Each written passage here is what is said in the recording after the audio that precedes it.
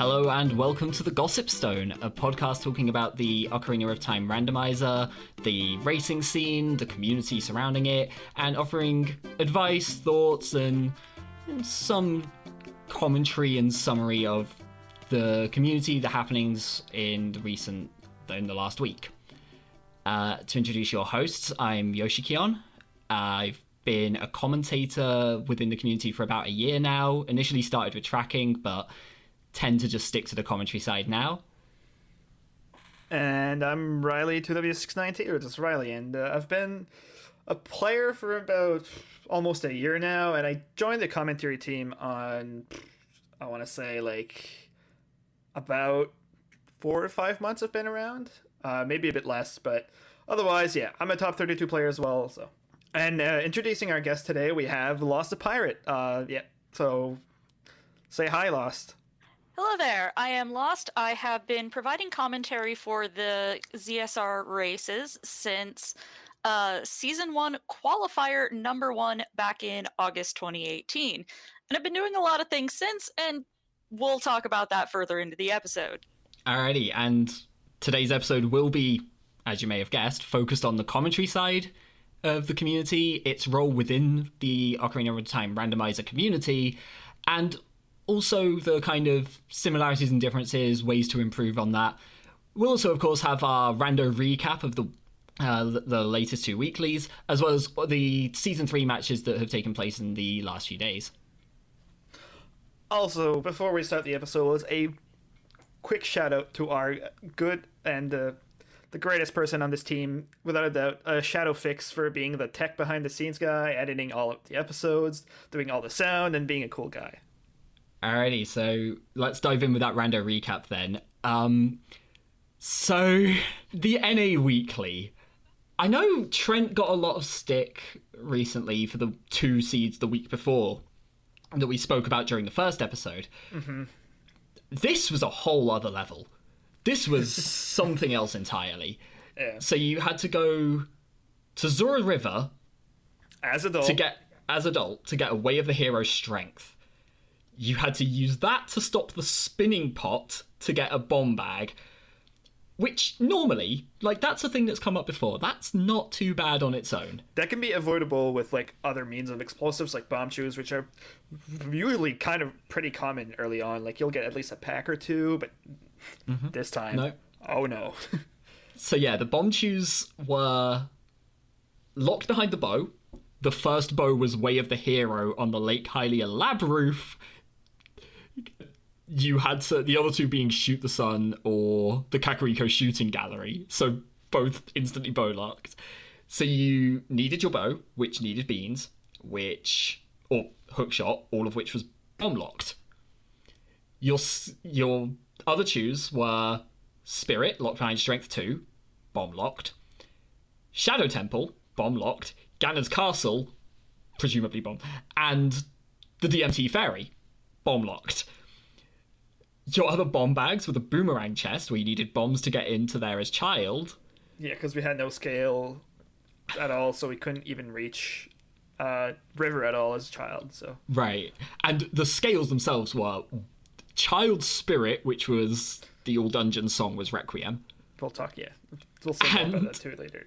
Yeah, and on Bongo Bongo, so they were hard locked away, and yeah, the other one was the Crater Fairy with a hammer behind Strength 2. Also locked.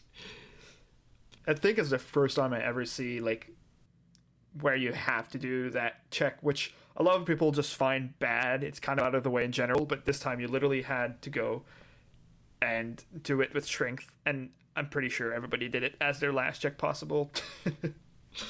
One of the last 2 or 3, at least. I saw a couple of 20 skulls left out, and that was about it. Mm-hmm. Yeah, it's the only thing that could take longer.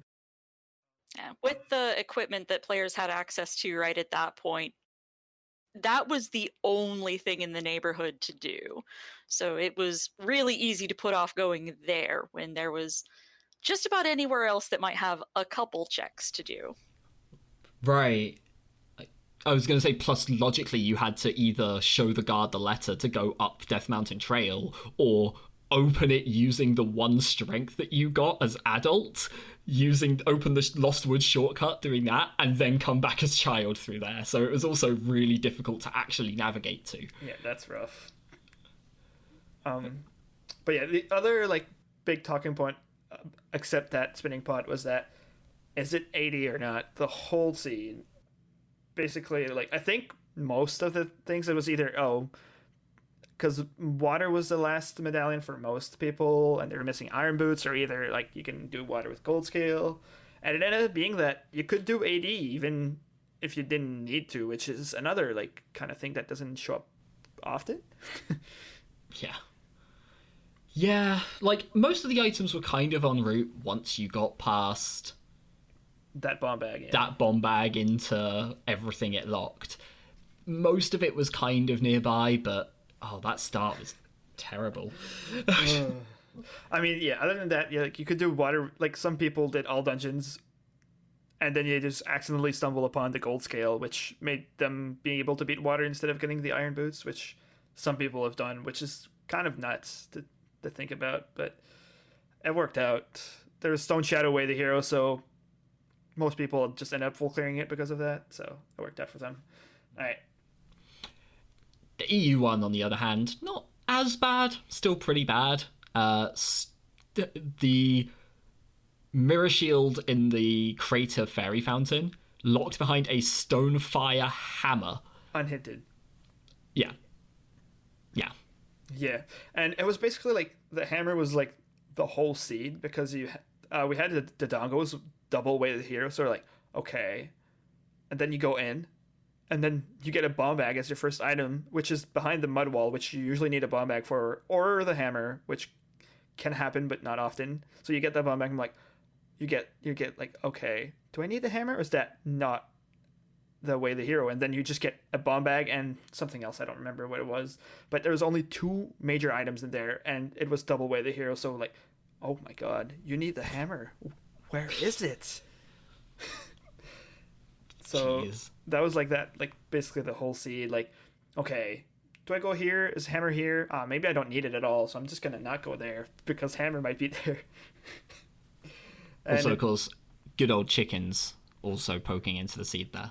Yeah. I love it. I know. You don't go. Yeah. No, it's awful. I mean, it was avoidable, but yeah, you had to go to Ice Cavern to get Storms to do the Kokiri Forest Storms Grotto, and that wasn't really ideal to see because Storms unlocked nothing else. Right. Which I guess then baits you towards bottom of the well, and yeah. Actually ends up being faster to probably just do chickens. Which is, grumble. Alrighty, so Season 3 races.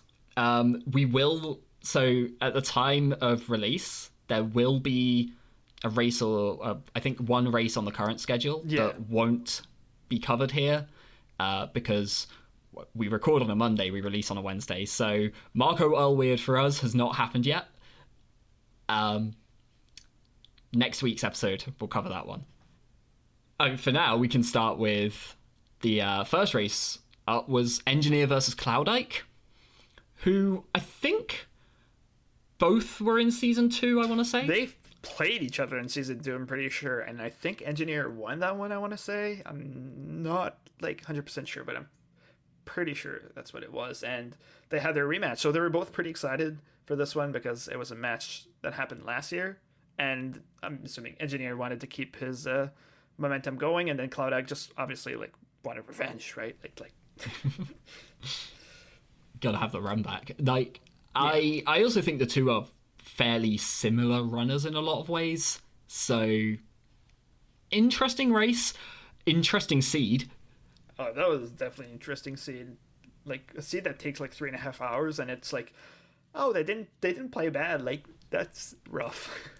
Yeah, when people are worrying about, is this all dungeons for Saria's song with a hinted Darunia, you know that something's gone wrong. Yeah.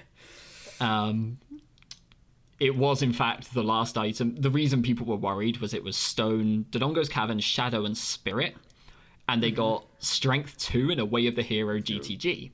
nothing else. And nothing else.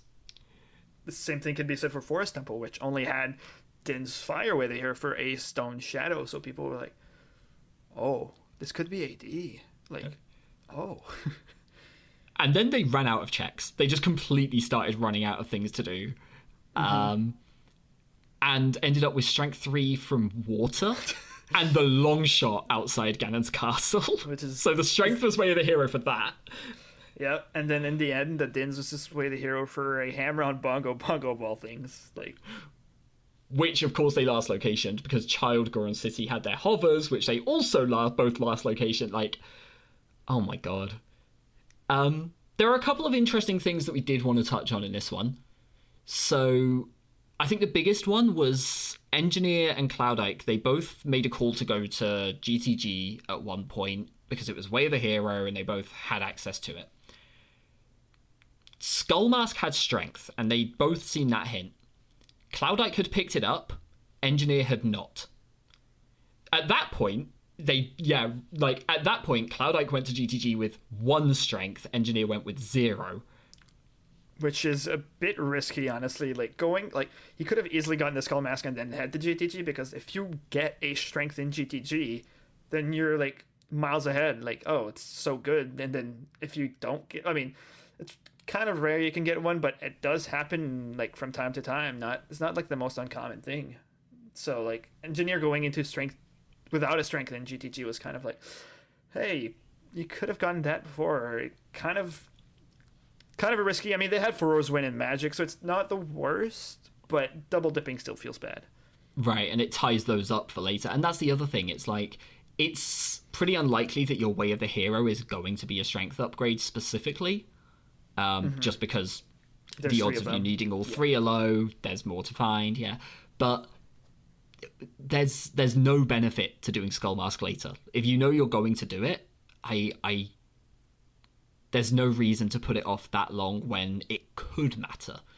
Even if it's a marginal edge, it's still an edge. It's still something there. Yeah, they both played execution-wise. They looked solid. None of them showed much cracks, except when they were both in fire. They were kind of falling in the Bolden race for no reason, just trying to be too rushy. Yeah, it's hard to say if that was nerves or if that was just... I know with Cloudike in particular, he was doing the thing where you jump slash right at the end to land on the platform without having to climb up, and just basically jump slashed a little bit too late, 2 or 3 times. Yeah, that happens when you're too late or too early. Mm-hmm. So, but yeah, that was, and for all that happened, they both last locationed. One of the biggest tweaks there, one of the biggest changes towards the end was Engineer. The boss key was in a higher score run, and Engineer had left Furor's Win there, and Cloud hadn't. So Engineer was slightly ahead as it was. At the time, yeah, Engineer was maybe a minute ahead. Yeah, but ended up winning by 7 minutes because that was a pretty big time save, not having to climb up the rest of fire again. Yeah, and in the end, Engineer ended up winning with a time of 3:31 something to Cloudike's 3:38. Engineer, I think, was 14th seed to Cloudike's 20. No, wait. Engineer was 12 to Cloudike's 21. Yeah. I had to think there for a second, but yeah. Other than that seemed like a decent seed. Well, not really, actually. It seemed like a pretty bad seed. It was one where, the execution was always going to matter as well. Everything's coming down to... Also, can we just honourable shout out here to Engineer, who skipped Mido's house and did chickens as the 3rd check in the whole race. Engineer went straight to Cat. Has to be a meme. There's no credible way that's a good plan. Beautiful. I love it. So this other race, Riley. Bonoru versus Riley. You may have heard of him. This was something of a jet seed, I think. Yeah, I want to say that too. It definitely looked faster in the early game. It was, I think, less than an hour in, and we'd seen all but 2 items. We were only missing at that point, I think it was Hovers and the long shot. And it's just crazy fast with, you know, the appropriately bad hints to go with that. Dodongo's Cavern is Way of the Hero. Great, we're going to skip that one. Kakariko's Way of the Hero. Of course, yeah. It's like, Kakariko, good. The Goron City one. Nobody goes there without prompting. The Goron City one was found ridiculously late, and like also 2 hours in. How do you skip that? Items back to back there. It was just, yeah, ridiculously fast. But you both kind of skipped out on one big thing. So I know you were talking and a they were bit different about for each participant. They didn't skip the same one big thing. Right, I know you were saying a bit about your kind of thought process going into it. I know Bono's was just, he did 3 song, you did early adult. That's firstly the big divergence there. Which meant you had Storms before you went on your 3 song route. So you got the Kokiri Storms Grotto kind of en route through. Bono kind of stranded it a bit, having cleared Lost Woods, didn't, like, it had the letter, so he wasn't going back there for Jabu anytime soon. It was just kind of out the way. And eventually he did a child cleanup and found it kind of on the way to Child Goron City. Yeah. Your one was the boulder, I guess... Boulder of Destiny. Was it actually called in, like, the spoiler? I can never remember. It's like the near Castle that's Moat just a or meme something. nickname. Yeah. Castle Moat. No, the Boulder of Destiny. Let's go with that one, yeah. So, no, the good old Boulder. You skipped that one, which... I mean, at the time, you said that was a choice, like an active decision. It was a decision I made early on, but, like, I mean, thinking back on it, clearly a mistake that because Banu could have checked it so much earlier. Well, I decided to skip it just because I had Dodongo's Double Way of the Hero, which had a lot of priority for me, because I found the bomb bag and I saw the bomb bag on the ledge in early adult, which was probably a big advantage I had, doing the early adult route, so I chased it. Still ended up being a ridiculously close race back and forth, where it was a case of who finds which thing first. Both of them lock like 2 dungeons plus a required side dungeon. Which way do they go?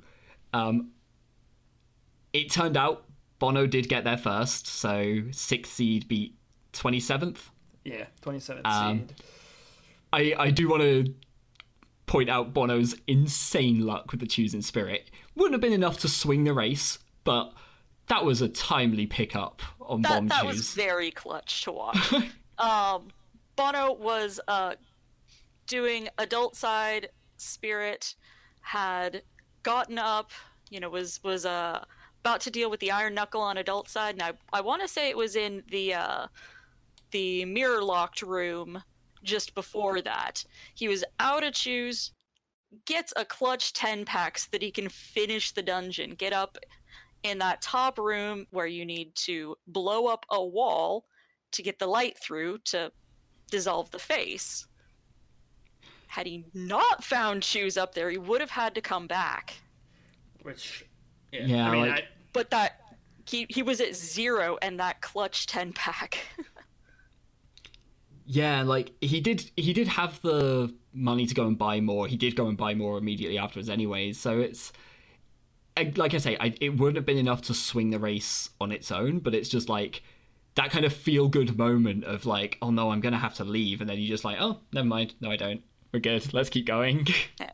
It's always a lovely feeling as a player when you find the thing you need to finish immediately in your path on the way to do the thing that you really would like to finish. That must be great. No, but all in all, it was a really fun race. Even though I'm the one that played it, this was a good race. I had a ton of fun. So, congrats to Bono, or Banuru, I should say. And yeah, he won with a time of 2:29.57, which is basically the polar opposite of the other race, which was, this one was a jet seed. And yeah, I ended up forfeiting because I don't see a reason to keep going, I guess. So. Yeah, we were kind of sitting on commentary like, is this going to be sub 230? Is this going to be sub 230? And just snuck in there with it. Alrighty, so on that note, On to the main topic, yeah. Talking about the commentary. So I'm going to assume anyone listening has tuned into some of the restreams. If you haven't, firstly, why not? And secondly, Zelda speedruns tune into the restreams. But more notably, the commentary side of things plays a pretty big part in that. It's crazy. I've had streams where I've had to watch on mute before, and it is crazy the difference watching a race with and without the comms. Mm-hmm. There's a whole lot of history there, so Lost, you are without a doubt the expert on this. Yeah. One of the OG commentators for the Ocarina community. Yeah, so I guess, do you want to start with just a kind of a rundown of where it's come from, how things have developed, and kind of how we've got to where we are now? Back in July, August 2018, remember, Randomizer came out May 2018. That's when Ocarina Rando became a thing that you could play. And pretty quickly people got really into it and of course wanted to start doing races. So the weeklies sprung up. Back then it was the No Major Glitches weekly and the Accessible weekly. And Trezco and Apasher were going to be doing the restreams. Trezco being the person in charge of ZSR, and Apasher just being somebody who was really active and involved in the community at that point, helping coordinate everything. And they just put out a call saying, hey, who wants to do commentary? We need people to talk about this as we're doing these races. And me, being naive and hopeful, was like, hey, hi, I want to help. And for reasons that both of them admit is completely unknown to either of them, they actually let me on mic, and I got to provide commentary for the very first tournament qualifier for Season 1, which was really, really cool for me. That was something that I was so excited about, to be able to bring a non-speedrunner perspective to that, because I was very much a casual. I had finished 3 seeds total at that point. I'd just watched a lot of people playing. I'd been watching those runs and those races for basically since folks had started. And I was not the only one who wanted to help. We kind of pretty quickly started realizing we had more people volunteering to do this than we had spots on mic every week. And so it ended up evolving to where you needed to, it wasn't just first come, first serve. We had more people than there was room for. And so it started having to be something that Trezco was delegating every week, was who's going to be doing the commentary. We'd have several volunteers and 2 spots on mic. And in order to keep it from being just whoever responded first every week, to make sure that everybody got their chance, it started being something that was assigned originally by Trezco every week, or who would be doing the commentary. Mm-hmm. Yeah. Right. So, I mean, from there now, we've got... you take charge of a lot of the kind of commentary sign-ups, the kind of the ways of delegating those tasks. You've kind of...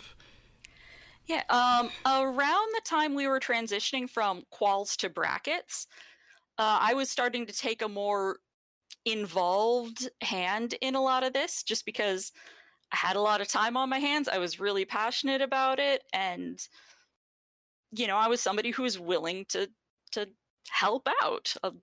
And so I ended up getting promoted onto the mod team, helped with the creation of the support role within the Discord to help new players get set up playing on, racing or otherwise, and taking over kind of the role as volunteer coordinator, helping make sure that we had commentators and trackers. Shout outs to our trackers. They are wonderful folks too, and their job is not easy either.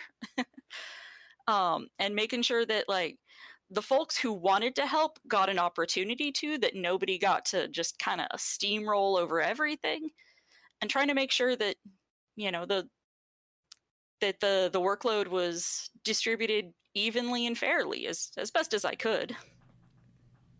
Yeah, that makes a lot of sense. Mm-hmm. So I guess from there, that kind of sort of brings us to near where we are now, I guess.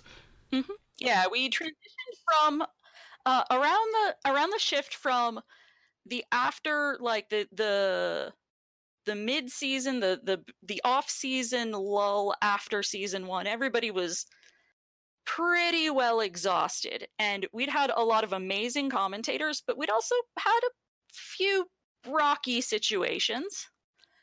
We started setting up the auditions for commentary before season 2 started up. I remember assigning commentators for like 3 weeks before season 2 qual started, because we were trying to get everybody to kind of have that experience on the mic and get comfortable doing that before we got into the official tourney season. And that's about the point when we started doing the audition phase of commentary. And I know that's something that you guys kind of want to talk about today. Yeah, I mean, I guess the main thing with that is telling people how to sign up and getting people into that, because I think when people hear the word audition, I think it scares a lot of people. Yeah. I know from personal experience. As the person who reviews the bulk of these auditions, I will tell you, it's not like a real strenuous thing. It's largely just making sure, you know, simple things, because it's a lot easier to just have somebody record over 6 minutes of video footage than like do an interview about it. You can figure out what's happening a lot faster. Is their mic working? Do they speak English fluently? Is their regional accent something that can be readily understood? Do they show some sort of knowledge about what's happening that they're looking at? Like, it's not a real high bar. The main thing that I've seen that folks don't pass through for is just really bland lack of enthusiasm. Like, that's one of the few things that will kind of make your audition just not stick. Right. Enthusiasm about what you're looking at, even if you aren't entirely sure what you're looking at, is important. I think one of the things that allowed me to get involved in comms in the very first place was when I was talking to Apasher and Trezco and talking about A Link to the Past randomizer tournament that was going on at that time, still in progress. The spring tourney that was still running in the summer and fall. the never-ending spring tourney of 2018. And the fact that I had been tuning in and watching a lot of that, and the level of enthusiasm from commentators on that made the difference between, I don't know who these people are and I don't really care, and I don't know who these people are, but I want to watch this. Yeah, it makes a difference for when a viewer tunes in and see, like, oh, this person is really enthusiastic. It's way more interesting to watch than if somebody is just like talking like this the whole time without any thought or any the auditions that have come in that have not passed through generally are ones that are very golf commentary, very flat, unenthusiastic, very by the book. And since I don't want to let all of my own biases come through, usually when there's something that I'm feeling a little iffy about, where it's like, this isn't my jam, but I'm not sure, then I'll send it up the food chain to Trezco and get his opinion on it. Mm-hmm. And sometimes he goes, oh, this is fine. What do you not like here? And that happens. I do not decide all this stuff unilaterally. And sometimes it's like, yeah, no, I'm not feeling this either. You know, politely decline on this one. Yeah, I think a lot of people worry about how much they know about the game, and like, while knowing the game is good, caring about the game matters a lot more, because you can learn the game from doing commentary. Yeah, a lot. You can't start caring about the game by doing commentary on it. It's really difficult to like, oh, first thing I want to do and playing, like, knowing about this game is jump into commentary. Like, inform yourself first about how the process of the game is, or how the people play it, or like what's where, what's this, what's that, and then like, okay, go commentary. And the first good suggestion is apply for tracker first, and then when you get comfortable doing that and like, okay, figure out more, then you can come and go up to commentary. Yeah. We have had so many folks who started rising through the ranks as trackers. I mean, most everybody, if you're following the racing scene, is familiar with one of our mods and restreamers, Cubs Rule. He started out as a tracker, and then he started doing commentary, and then he started doing restreaming, and then he started playing randomizer. I'm not making this up. Yeah, Cubs only started playing like half a year ago, if that. Yeah. Not even, yeah. But he was super involved in the community. Knew the memes, knew the jokes, knew the strategy, knew the meta, just from throwing himself headfirst into it, and has, risen up appropriately since then. And I guess that is one of the other things that's worth mentioning here, is like, newcomers to commentary will not be thrown in at the deep end. No. Yeah, that is one of the other things, is kind of the new commentator orientation. Any new volunteers, there is any time we have new volunteers coming in, either on the tracking team or on the commentary team, there is a new person orientation that's provided like immediately upon joining up. Everybody cracks jokes about the giant walls of text that I have saved in Google Docs, but you know what? They're informative and helpful. I agree.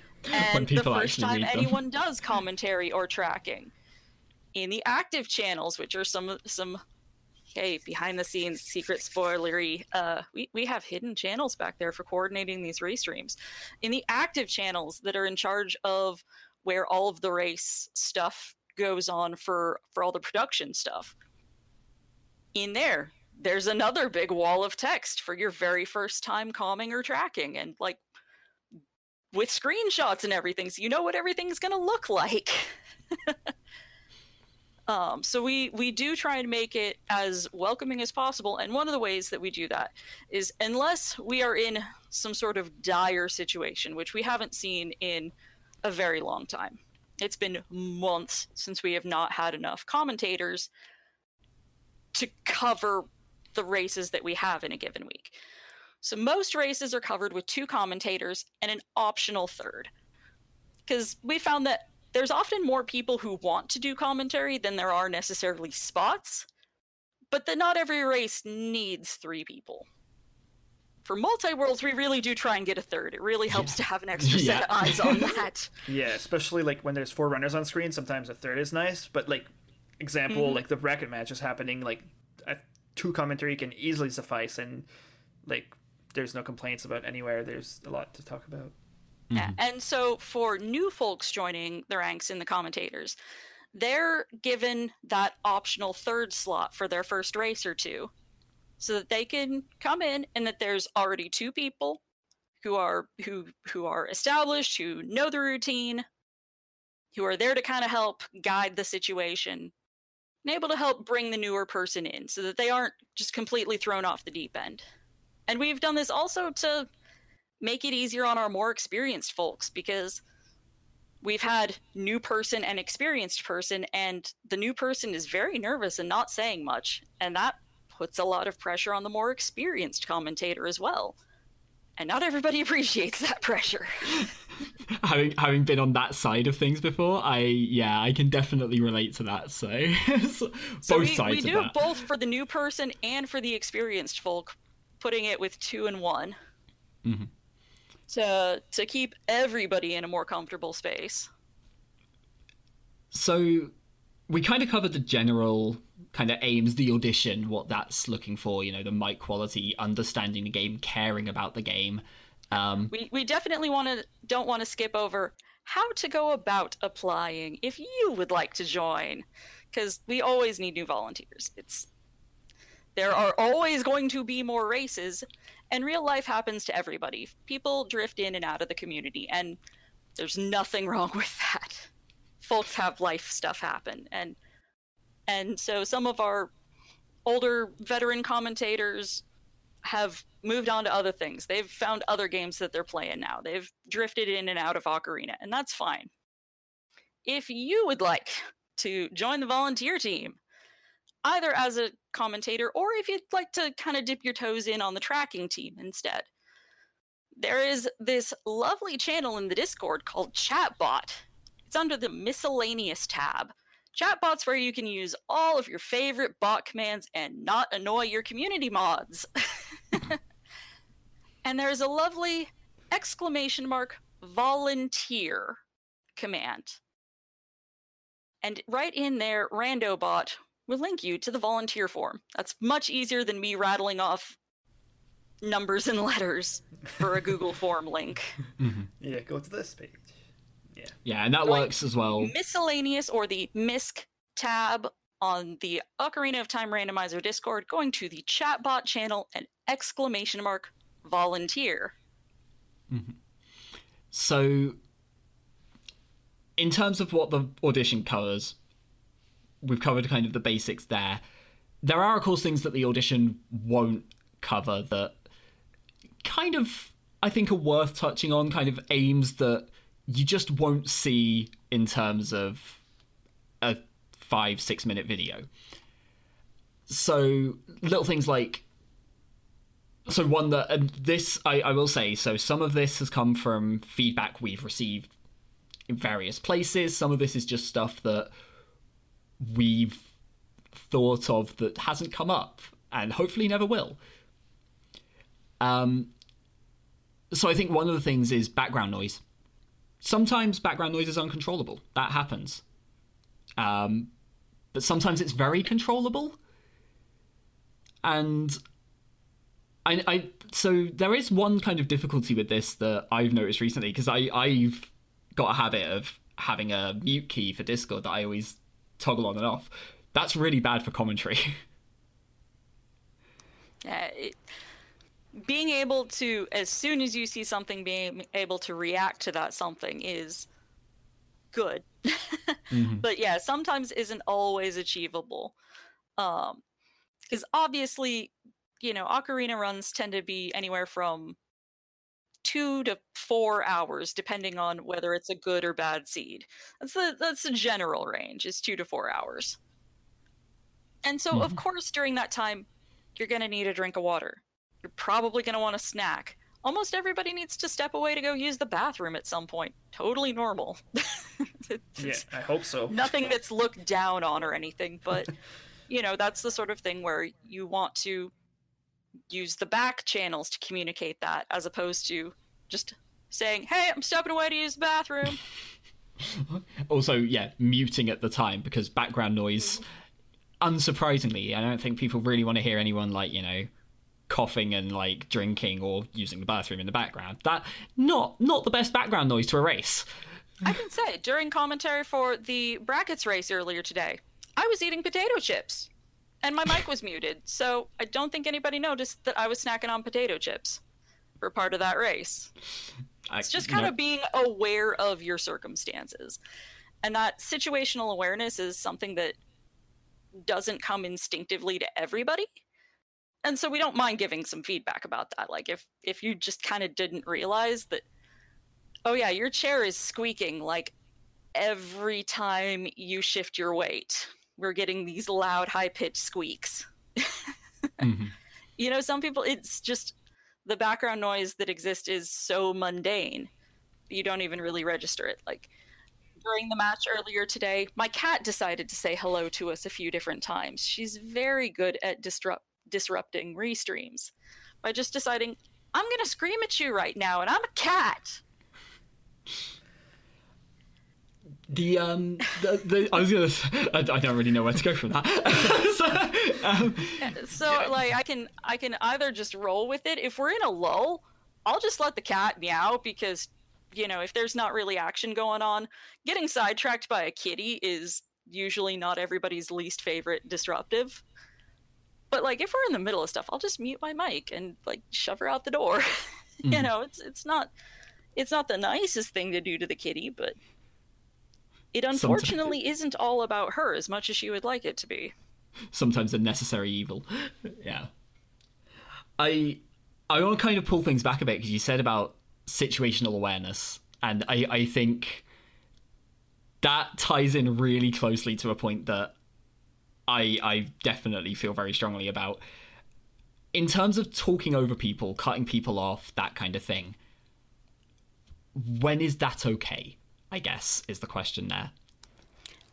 I know I am very prone to talking over people, and that some commentators don't care. Like, they're used to a lot of back and forth, and it doesn't really matter. Some people, it's really disruptive to them and very frustrating. And I generally don't end up doing commentary with those folks as much.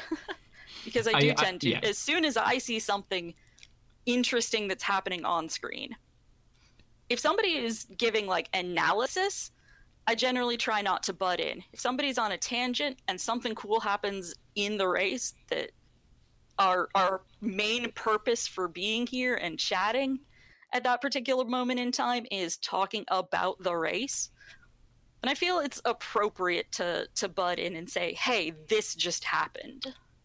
Right. And bring things back towards the intended focus.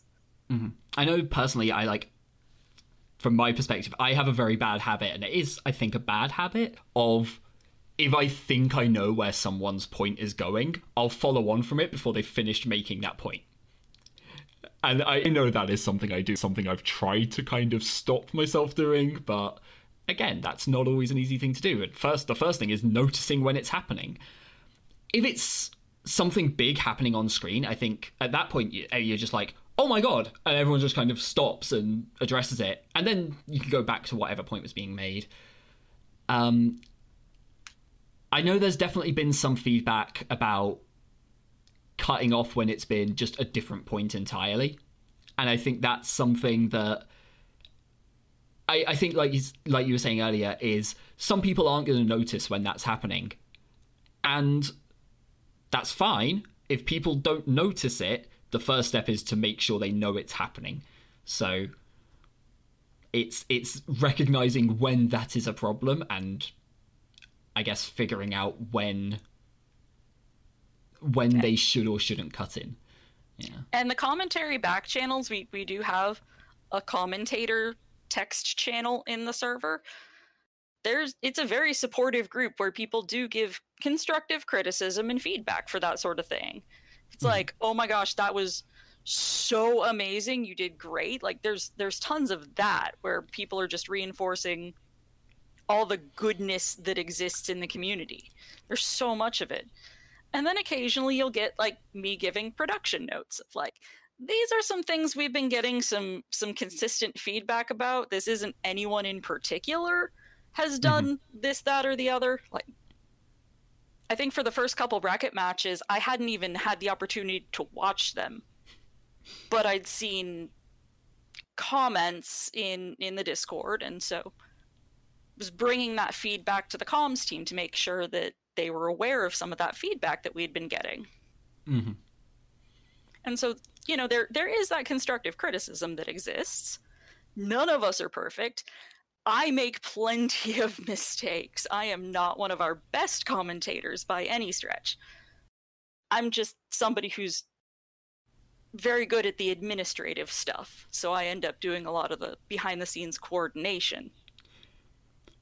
Yeah, it's funny how much kind of the strengths of commentary also tie into those weaknesses, which I guess we'll go into a bit more at some point soon, but you want people who care about the game, which then means they get very excited about the game, which then means maybe they don't realize when they're cutting in a little too soon or a little too often. And similarly, you have people who, and we've spoken in a lot of depth before about how there's almost like two brands of commentary.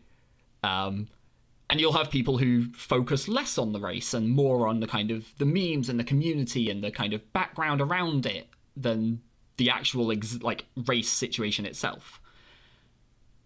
Which, again, is completely fine, but can go off on a few too many tangents away from the race. Mm-hmm. Yeah, and I try, as the person kind of delegating the assignments, I try and keep aware of who is more inclined towards the very analytic, this is the logic, this is the plays that the people are making, this is the context of what's happening. The folks who are a little more on that end of the spectrum versus the folks who make a lot of jokes and go off on a lot of tangents and have a lot of fun and are very entertaining, but not necessarily as informative about what's happening. There's a place for both of those styles. Like, one isn't correct and the other incorrect. It's just a matter of finding a good balance and kind of fitting those strengths towards the races that they cover. And this is a big commentary thing in kind of any game. This isn't OOT specific. This is this applies to wrestling. This applies to every other esport. It's the play-by-play versus color kind of commentary. Having somebody who can sit there and break down what's happening in the game and the exact strategies and decisions that are going on is great, but it can be very easy to get wrapped up in that. At the same time, you need somebody who can kind of sit back, offer a kind of almost lighter commentary, like a more kind of casual conversational commentary, and also ask enough questions and kind of push the play-by-play in the right direction to explain the right things. Mm-hmm.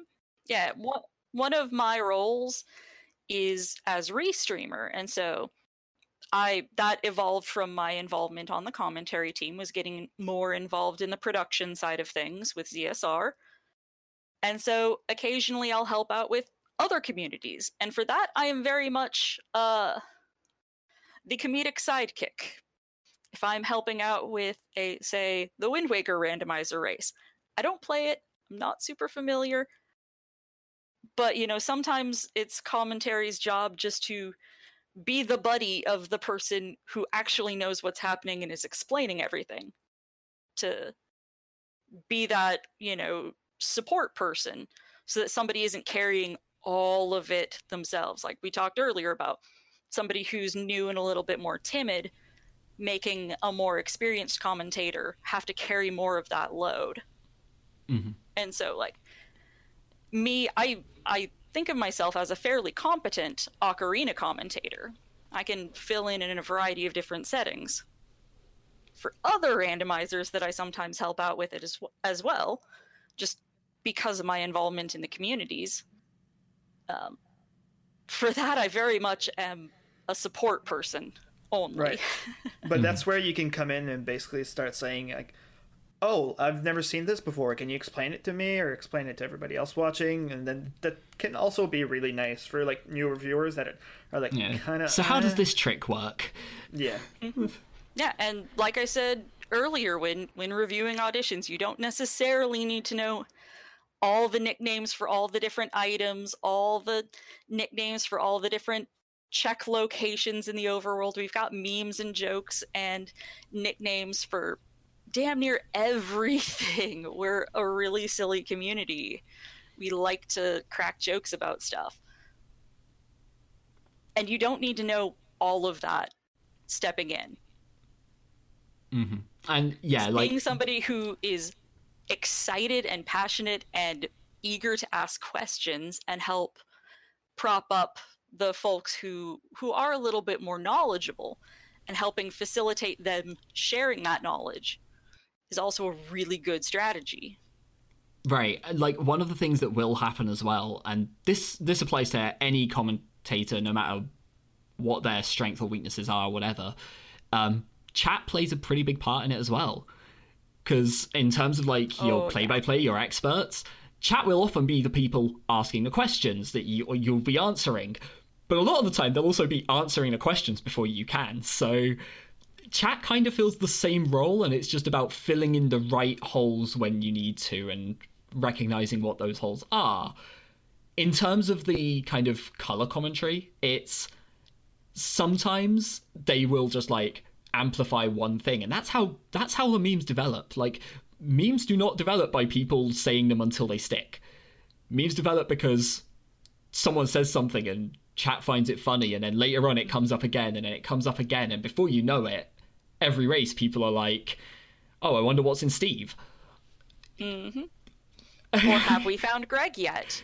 Right. Or what's in the Boulder Destiny today, Riley? Probably a strength upgrade. I'm sorry, I'd say. I had to. Too soon. It was Too right soon. there. No, I'm fine it with was right there. But yeah, I feel like sometimes can be annoying for a newer viewer to like, oh, they're not talking about what, huh? Like, so.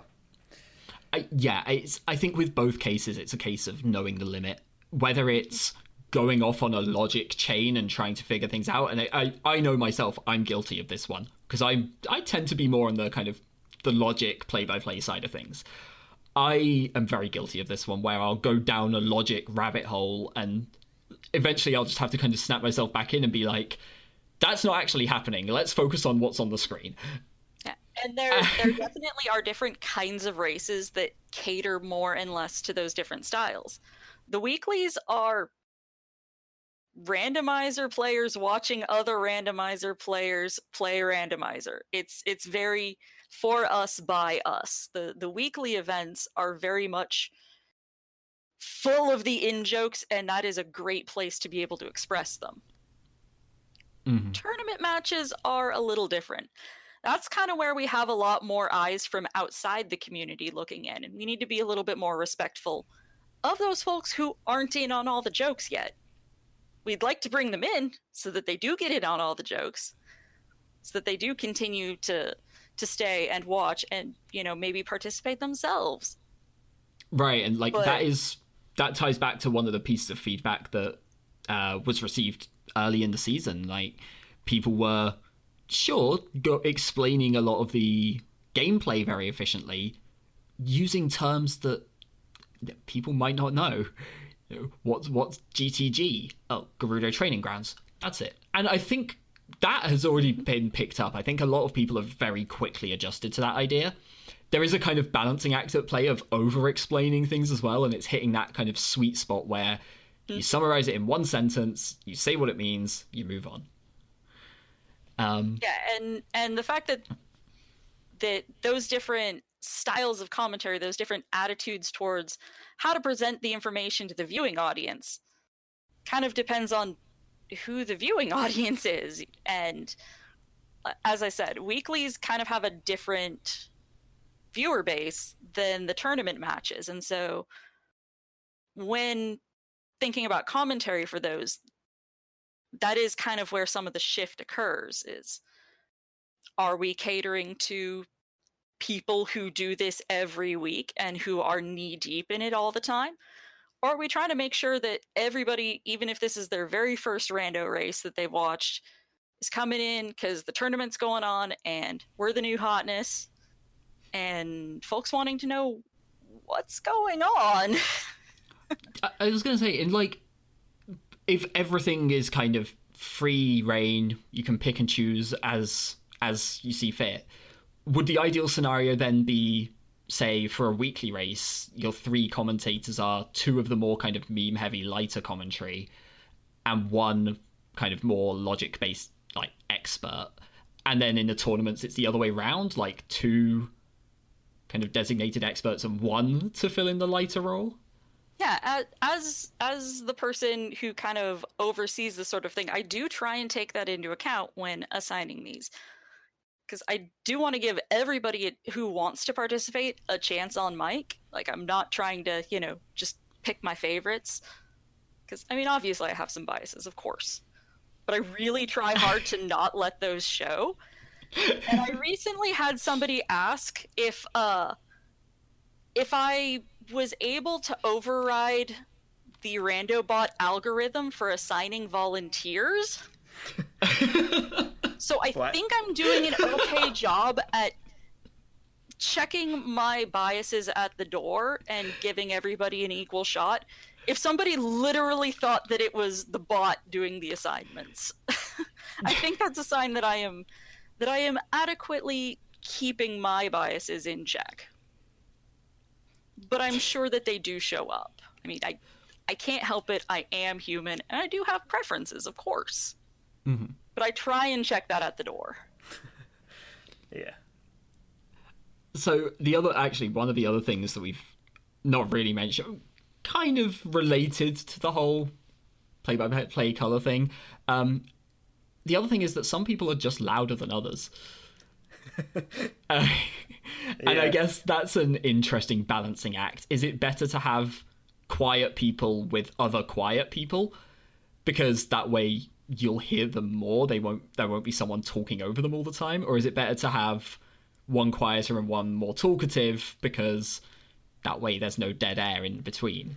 But also there's the point where you can have two talkative persons, so that there's never dead air, and there's always something to talk about, and there's always something to throw or take, or like stuff like that. But potentially cutting each other off. I personally am not a fan of the dead air. If I'm on mic, like, even if I'm, just restreamer, I'm not supposed to be commentating. If I notice that the two comms that are there are just really taking a back seat, I'll step in, because for me, as the restreamer as well, though, one of those other hats I wear, if there isn't talking, I assume something broke. Okay, fair. Yeah, I hadn't really thought of it like that, but...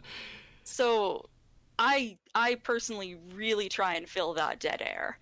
To me, it is a sign something isn't going right if there's big gaps in the conversation. And usually those don't occur. Like, that is very rarely an issue for us. We've got a lot of colorful people in this community. And we have very few people who really backseat when they're on the mic. Right, like, there are definitely some people who are kind of on the quieter side of things. And I don't think there's anyone who's at the point where it's like, you need to talk more at the end. It's more like... knowing your role, right? Right, yeah. Mm-hmm. Kind of navigate in and... just like... it's exactly that. It's navigating in exactly where...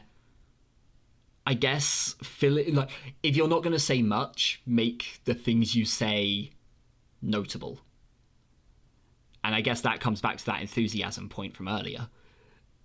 Mm-hmm. That is... from my perspective, one of the necessary things to start it on it is having that eagerness about it. Because if it's very dull, if there's no passion, if there's no enthusiasm, there's not much I can do to help build that up in somebody. If this isn't something that they really get a kick out of from the get-go, that's harder to build. A lot of other things, there's, we can give each other constructive criticism. We can help each other become more knowledgeable about routing, about logic, about strategy, about the memes and the jokes and the nicknames and the everything. We can help build that amongst the team. That's one of the things that if you just aren't that into it to begin with, like that's hard to work with. I've been very outspoken about the fact, like, when I started commentary, I jumped in on tracking for like 2 races and then jumped straight up to comms and was like, I'm doing this more. And I had one race where I got the logic completely wrong, and that was it. I just sat down, like, spoke to a bunch of people and was like, teach me these things. There are people who will teach those things. There are people who can help with that. And Nobody even if can it help isn't if you other don't want to learn. commentators, you talk to the racers, you go into strat discussion and chat with the racers, and they'll tell you why they're doing the things that they're doing. This is not a secretive, I'm gonna hold this play all to myself and not share my strategy. I'm gonna sit on this, and this is gonna be my ticket to winning. That's not really how this community behaves. It's not really how any of the randomizer communities behave, and not really how speedrunning behaves. It's very collaborative. And so if there's a knowledge gap, there's people who are more than happy to fill that knowledge gap somewhere within the community. So I guess if we wrap things up pretty soon, so let's go with the bigger picture here. Everything, ideal scenario. Community is countless numbers. You can pick and choose exactly the roles, exactly the kind of numbers in terms of commentary. What would be the kind of end goal of that? What would be the aim in terms of what, you know, the number of commentators for the current schedules, the kind of aims of each commentator and the positions they fill and that kind of thing? As I've kind of touched on, it somewhat varies race to race. I do take what race is this in mind when assigning, because I know who is more of a jokester. Like, that isn't something that you can really hide. That's something that is part of what you bring to the comms team. If you're somebody who cracks a lot of jokes, or if you're somebody who is more analytic, play-by-play, talking about the race, talking about what's going on. And I try and keep an awareness of, you know, where people fall on that spectrum. And do try to kind of get the more analytic folk towards the brackets matches where it's, you know, a higher tier of play versus the weeklies where it's like, sometimes we're intentionally showing off folks who are bottom tier. Like, we want everybody to get their chance in the spotlight. We don't only want to show our top 10. That's not interesting. That's not fun to watch every week. Plus, so sometimes we are showcasing factor. a variety of different runners. You know, every week we kind of analyze, like, okay, where in the SRL rankings are we kind of focusing today? And sometimes we'll say, let's go with some of the newbies. They haven't been featured yet, and they're probably of similar skill level. And so we aren't talking about the advanced plays in that setting. We're talking about the things that are more beginner friendly, are the things that you start to work on when you're just getting into racing. And that has a place too. Mm-hmm. Okay. I don't know if there's more that either of you want to add to this. I feel like we've just kind of done a roundabout tour of everything here, and it's gone by quicker than I expected, I've got to be honest. I just want to make sure we double back to, if this is something that you think you might want to do, please audition. Please do. We always need more people. You're hearing a new voice from the community, get involved and start commentating or even tracking if that's your cup of tea. Like, it's always great to see new people just join the community, start to interact. Like, it makes everybody happier. It makes you happier, most likely, and that, all around, it makes the environment a lot fun to be around. Yeah, I've heard countless people talk about how nervous they are going into it, and everyone is going to be nervous going into it, and honestly, the community could not be more welcoming on that front. And the Ocarina of Time randomizer, like, comms and tracking team are kind of some of the more robust amongst the randomizer teams. If commentary doesn't really seem like your jam, you'd rather kind of do some more behind the scenes stuff, there is tracking. And a lot of other communities are shorthanded in that regard. Tracking is not a very glamorous job, but absolutely essential. Like, we need trackers.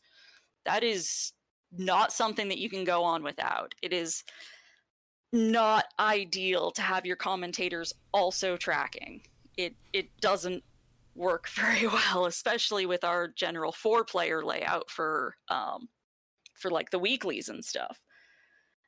And since a lot of other communities are shorthanded on this sort of thing, like when other Zelda speedruns tournaments are coming up, we've got several going on right now. we'll often look to the Ocarina tracker pool to see if we can help boost those numbers, because we've got so many people who are really into helping out with this stuff that it doesn't even have to be Ocarina. They'll help out with the Wind Waker. They'll help out with the Minish Cap. They'll help out with Majora's Mask randomizer. Whatever's going on, folks, we've got a lot of people who want to help and who want to be involved, and we love that. It's a really wonderful feeling that we have this enthusiastic bunch of volunteers who want to participate and be involved in this stuff. It's, as somebody who helps, kind of from the more administrative side, it's really great when we see people in the back channels talking about, I didn't really feel like I had a place, and this is a really cozy place for me to be. Because we try and be a very supportive and inclusive bunch. Yeah, and when it works, it just feels so nice that the community has each other's backs as we do. Yeah, I know there's so many different kind of people from all kind of backgrounds within OOTR. Like, there's people who are, right in the mix with the competition at the top. There's people who are kind of stepping up and learning. There's people who basically never play but love watching. And some of the conversations back and forth are just so encouraging. I can't think of a better word for it. It's like, it's great to see. It's really nice to see. And I guess all of us here are going to be, encouraging people to join that, take part, and get involved. I mean, this is why this whole podcast thing started. Like, and there's a lot of involvement, so like we were all enjoy all of this. So like, why not? Like, let's just start this up and have a blast with it. Let's talk more about the game. Yeah. So again, if you're somebody listening to this and we have drilled into your skull enough that yes, really, really, really, we would like you to join in, head on over to the main Ocarina of Time randomizer Discord, discord.gg/OOT randomizer.